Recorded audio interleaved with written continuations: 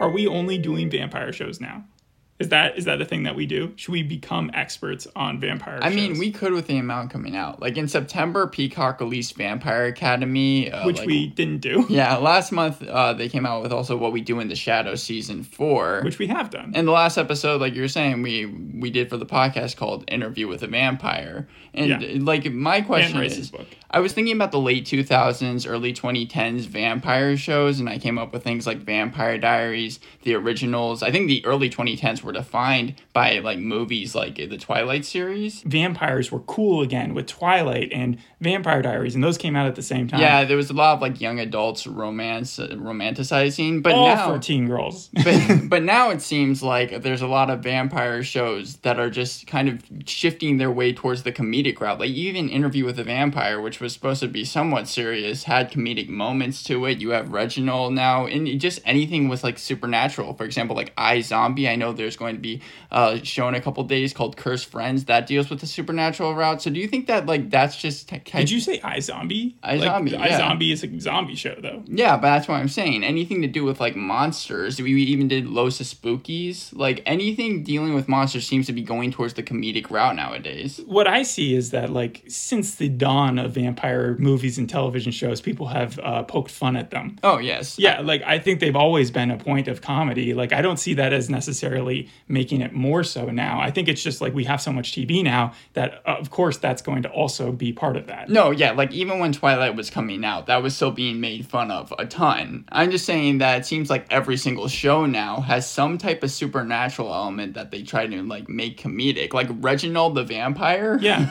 Well, like, this is based off a comic book. I don't want to get ahead of your research, but like it's based off something like the Fat Vampire. I think it was a book series. Oh, it was a book series? Yeah, it was a book series. I just assumed because like when you see something, I thought it was like a Miss Marvel type universe. No, it wasn't a comic book, but yeah, no, it's shot like a comic book. Really? Every scene is super colorful, like has one color. Like the slushy shop is all yellow. The bar scene is like all blue or red, and then like every one of them feels like it's shot within a light because it's all nighttime because they're all vampires. And I'm not surprised to hear that because Don Mancini, do you recognize that name? Sure, but like I don't know where. From Chucky. He was the person who wrote the TV series along with like all the films. Okay. Reginald the Vampire. From the beginning of Chucky? Yeah. Like all the way back in the 80s? Yeah, like those early films. Like Child's Play and all that? Right, yeah. And I thought that you would recognize it because of the time that we did Chucky for the podcast. Sure, and you liked Chucky that Yeah, series. and Chucky Season 2 is actually coming out. I think it premiered back-to-back with this, and whenever I was looking up articles for Reginald the Vampire, it always seemed to be pairing it with Chucky because they got a lot of people from that show to also be working on this as well. Like they're both like children horror, near Halloween type stuff. Right, and when I remember when I was watching the Chucky episode, it had a lot of that like same type of color scheme you're talking about. Yeah, but do you know what this really reminded me of? It was Stranger Things Season 3. It felt like that type of vibe that I was getting from it more than, but I haven't seen Chucky, but I felt like more so, because that's more middle school stuff. Yeah. In this, he's like I think he's been to college. He's out. Really? He's out of college. He's out of college. Yeah, he's out of college. Yeah, because I know that Jacob Batalon is like actually 25, and I know that did you know that he lost 102 pounds to be in No Way Home? Yeah, I think I did know that. Yeah, so that's why they changed it. I think from so Fat everybody Vampire. knows him as Ned from Spider-Man's friend. Right, and I was surprised to see that there's so many people from the cast from other shows that we've reviewed. For example, you have Mandela Van Peebles. He was in Mayor of Kingstown, the first episode. Which you saw. So, yeah. like, I wouldn't recognize it. I was trying to figure out if I knew him from anywhere because he's kind of like the essential character besides Reginald. It could be the Maurice show with Reginald because he does take up like most of the airtime. Most of it is just them too. Okay, yeah. And then you have Emily Haines. She's from Fargo. Not the season we did, but season 2. She played a character called Noreen Vanderslice. And in this, she plays a character called Sarah. She's Reginald's love interest, and she's actually very much in love with him, I think. In this episode, we find that out. You have Aaron Buchholz. He was in Supernatural. And Savannah Basley from Surreal Estate. I think even the episode that you watched for that one. The only time that we really get overwhelmed with characters is when the Vamp squad walks in and you have Moira, Penelope, LeBron, and Isaac. And by the end, you only have Penelope and LeBron because Isaac and Moira die. So they die. So people die in this show. You're dealing with a very small cast. In fact, the whole show feels very low-key, small budget, and just kind of there to have fun. That's what I was getting from like all the cast interviews and stuff like that. yeah, it seemed like this show was purely made just for the enjoyment of the actors almost. For the enjoyment of the actors? Yeah, like it seemed like everyone was having a good time. And I don't think that's why they made the show, though. But like the first episode is called Dead Weight. And do you want to know why it's called that? Yeah. Okay, well, at one point, Maurice has to carry Reginald because he knocks himself out. So I think that's why it's called Dead Weight. Also, the pun, obviously. But the way I split it up was part one is Maurice, the helpful wingman. So we find out that there's this vampire in town named Maurice. And how does he introduce himself? Well, he goes outside of a saloon where there's this really smug guy who's kicking out like a hooker or his girlfriend or something, but he's being really, really snarky and mean to her. And that's when Maurice decides to jump on into the passenger seat and tell the guy off and be like, you got to be a better guy than that. Does he actually like fly into the passenger seat, like turn it bad, or does he just open the door? No, he doesn't pull the, what's the show? What We Do in the Shadows. Yeah, where he's constantly turning into a bat. He's just able to super speed into there. Okay. And suddenly he's on the passenger seat and he's telling this guy off. And the guy's like, get out of my car. And then that's when he decides to just drink his blood until he's dead. So he kills the guy to begin the episode. And you're like, okay, well, Maurice has a weird like justice conscience that he's trying to perform. But at the same time, you could tell he would really just want to eat the guy. Yeah. All right. And then we zoom over to Reginald's life. And Reginald's just a kid. He's out of college and he's big. Like that's an on-running joke is that he's fat and that he doesn't feel too good about himself. He's self-conscious. Yeah. He likes this girl that he works with, but also there's Todd there, and Todd is just a dick to him, constantly like ragging him about how he's never going to be able to date someone like Sarah. And also like they just work at a slushy shop together. And the slushy shop seems like a fun place to be, you know? Yeah, I feel like I've seen that done a million times in TV shows. It feels like a Nickelodeon show almost, like a kid's show. Because you immediately understand all the personalities and you are just kind of enjoying it, not really expecting it to surprise you. And iCarly had the smoothie shop. Sure. So. Okay. So Maurice shows up at the slushy shop and he kind of senses that this guy in front of him, Reginald, is kind of not a geek, but like someone that he needs sort of a buff up as help. So he waits outside for him to drink his blood.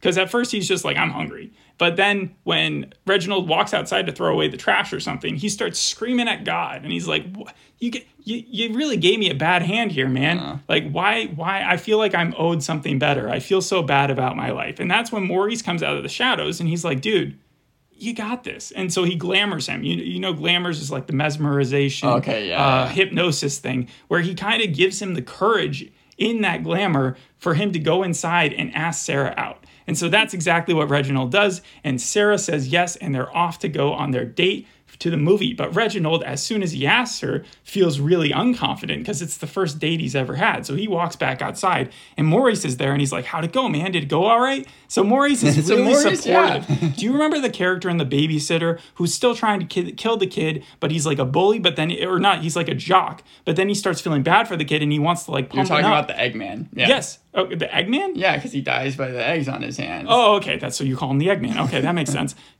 That's what Maurice says. He's like a helpful wingman vampire friend, right? Mm-hmm. And so he's like, let me take you out to this bar before the date, and then I will teach you the ropes. Okay. So he takes him to this bar, and before we get really any character development there, all these other vampires walk in. These really like cheap looking vampires. There's like 4 of them. And as I said, their names are Moira, Penelope, LeBron, and Isaac. And they have to talk to Maurice, but they notice Reginald off the bat and they're like, that's his companion. Do you remember Death Valley? Yes. Would you say that like the Vamp Squad or however you describe them are kind of like that? Death Valley is like that to an extreme.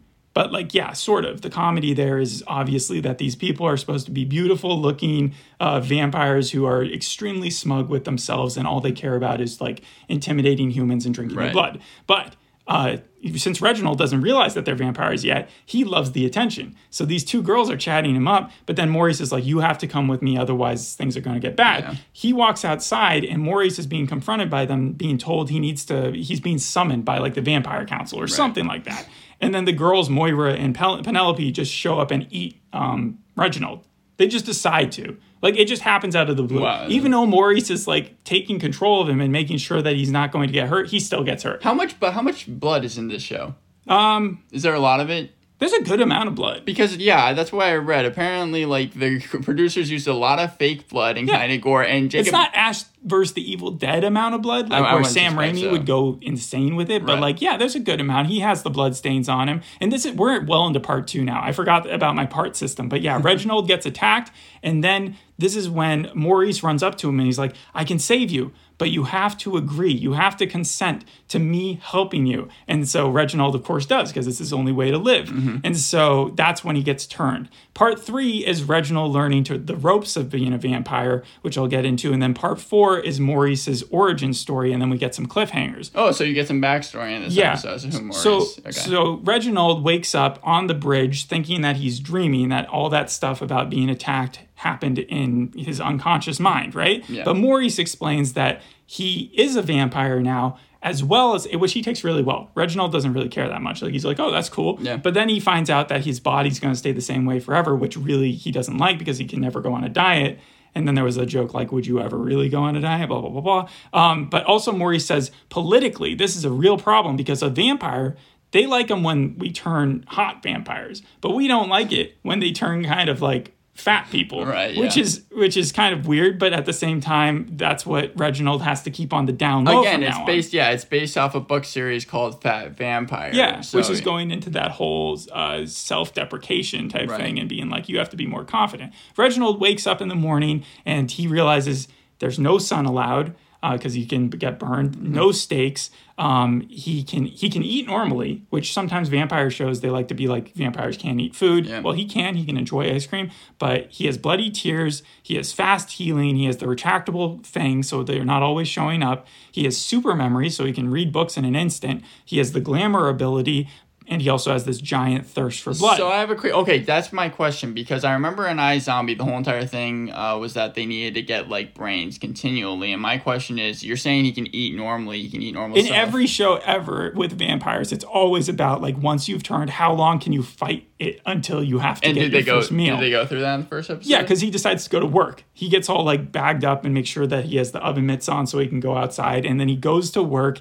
and he almost loses it. Because he starts talking to Todd, Todd starts being a jerk, and then he starts noticing the vein pulsing in his neck, and he wants to eat him. And then after that, he goes outside, and he's freaking out, and Maurice is like, dude, you can't go to work on your first day as a vampire. You're bound to eat someone. You can just mesmerize someone and then drink their blood and then make them forget about it. You don't even have to kill anyone. But if you don't drink soon, you're going to start acting real weird. And you'd be a danger to Sarah. So feeling that he was going to be a danger to Sarah, he goes inside, who he stood up, by the way, because remember they had that movie plan? Right, yeah. And because he turned into a vampire that night, he didn't go to it. And so Sarah's like, are you okay? And he's like, actually, we have to break up, even though we never actually dated. And so then that's played kind of for laughs, actually. Like, it's not even that big a deal. Sarah takes it kind of hard, though. And you can tell that she's continuing to think about it. And he obviously is, like, crying, but, like, bloody tears when he's leaving. I saw the poster for that was continually shown, that picture.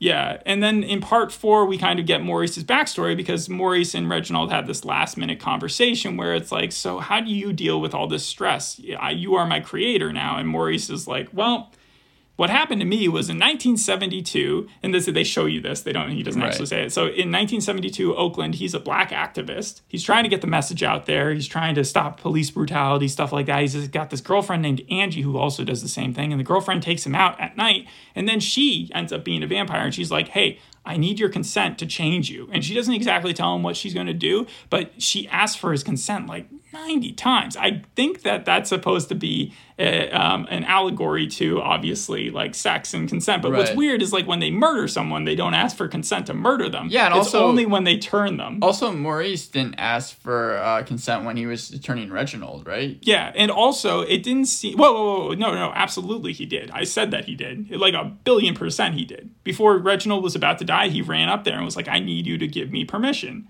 Like, I think I went over that. But the other thing was that Reginald can walk through doors. Like, he doesn't need to ask before going into a house. It doesn't seem okay. Yeah, that's one of those things that is sometimes a vampire, sometimes not a vampire. And then we get the cliffhangers at the very end after Maurice kind of reveals that he's going to be Reginald's friend and mentor. And the cliffhangers are, one, the Vamp Squad, the remaining Vamp Squad, because after they attacked Reginald, Maurice kills Isaac by stabbing him with his hair clip. Wow. And then it wasn't that cool, believe me. And then Penelope, LeBron, and Moira show up at the place, And the girlfriend from 1972 ends up being the person who was summoning Maurice. Okay. So that's where, and she finds out that they had attacked his companion. She gets mad and she kills another one of them. So she kills Moira, I think. And so Penelope LeBron and I think her name is Angie, but they also call her Angela, right? And so she's looking to speak to Maurice. Maybe she still likes him. Maybe he's got like unfinished business. You don't know.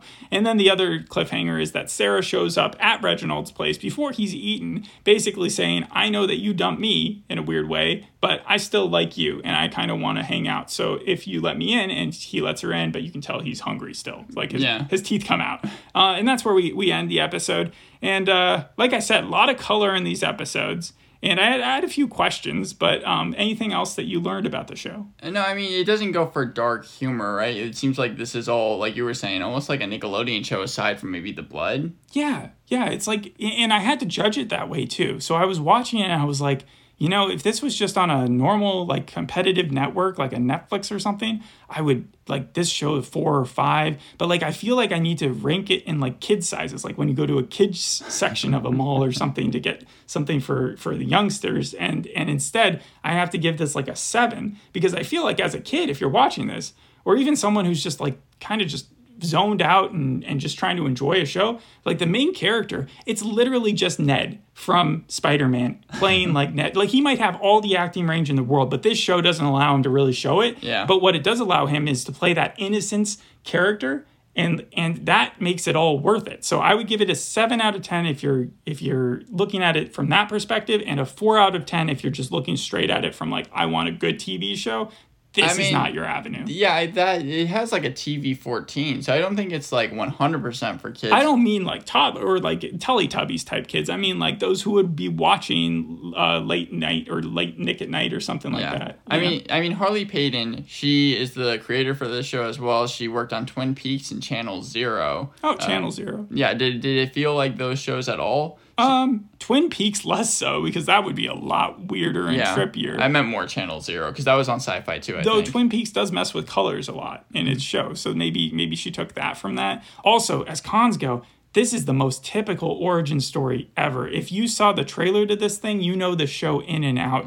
It's juvenile, it's corny, the plot is fine, but the execution is extremely rushed. The way the vampires just show up out of nowhere and then just eat him, like it's crazy. And the dialogue is often very like trite. It's not very important. But at the same time, the characters are kind of endearing in their own way, and I am curious where they're going to go with it. So I might skip to the last episode once it comes out just to see where it ends. I know it's going to be 10 episodes. Harley Payton also said that she used a lot of inspiration from Buffy the Vampire, and you can even get that from the names, Reginald the Vampire and Buffy the Vampire Slayer. Mm-hmm. Also, this is one of the few shows on Sci-Fi that's original series. It was greenlit along with Chucky, I think, over a year ago. So I think Sci-Fi is really at this point trying to kind of step into the game, but it might be like one of those things where it's almost like too little too late in that sense. Sure. I don't know if it's good enough to get another season or not, but it might be one of those strange one-offs that like I always like to think about and be like, remember when this happened? Yeah. Another thing that I noticed about like vampires in general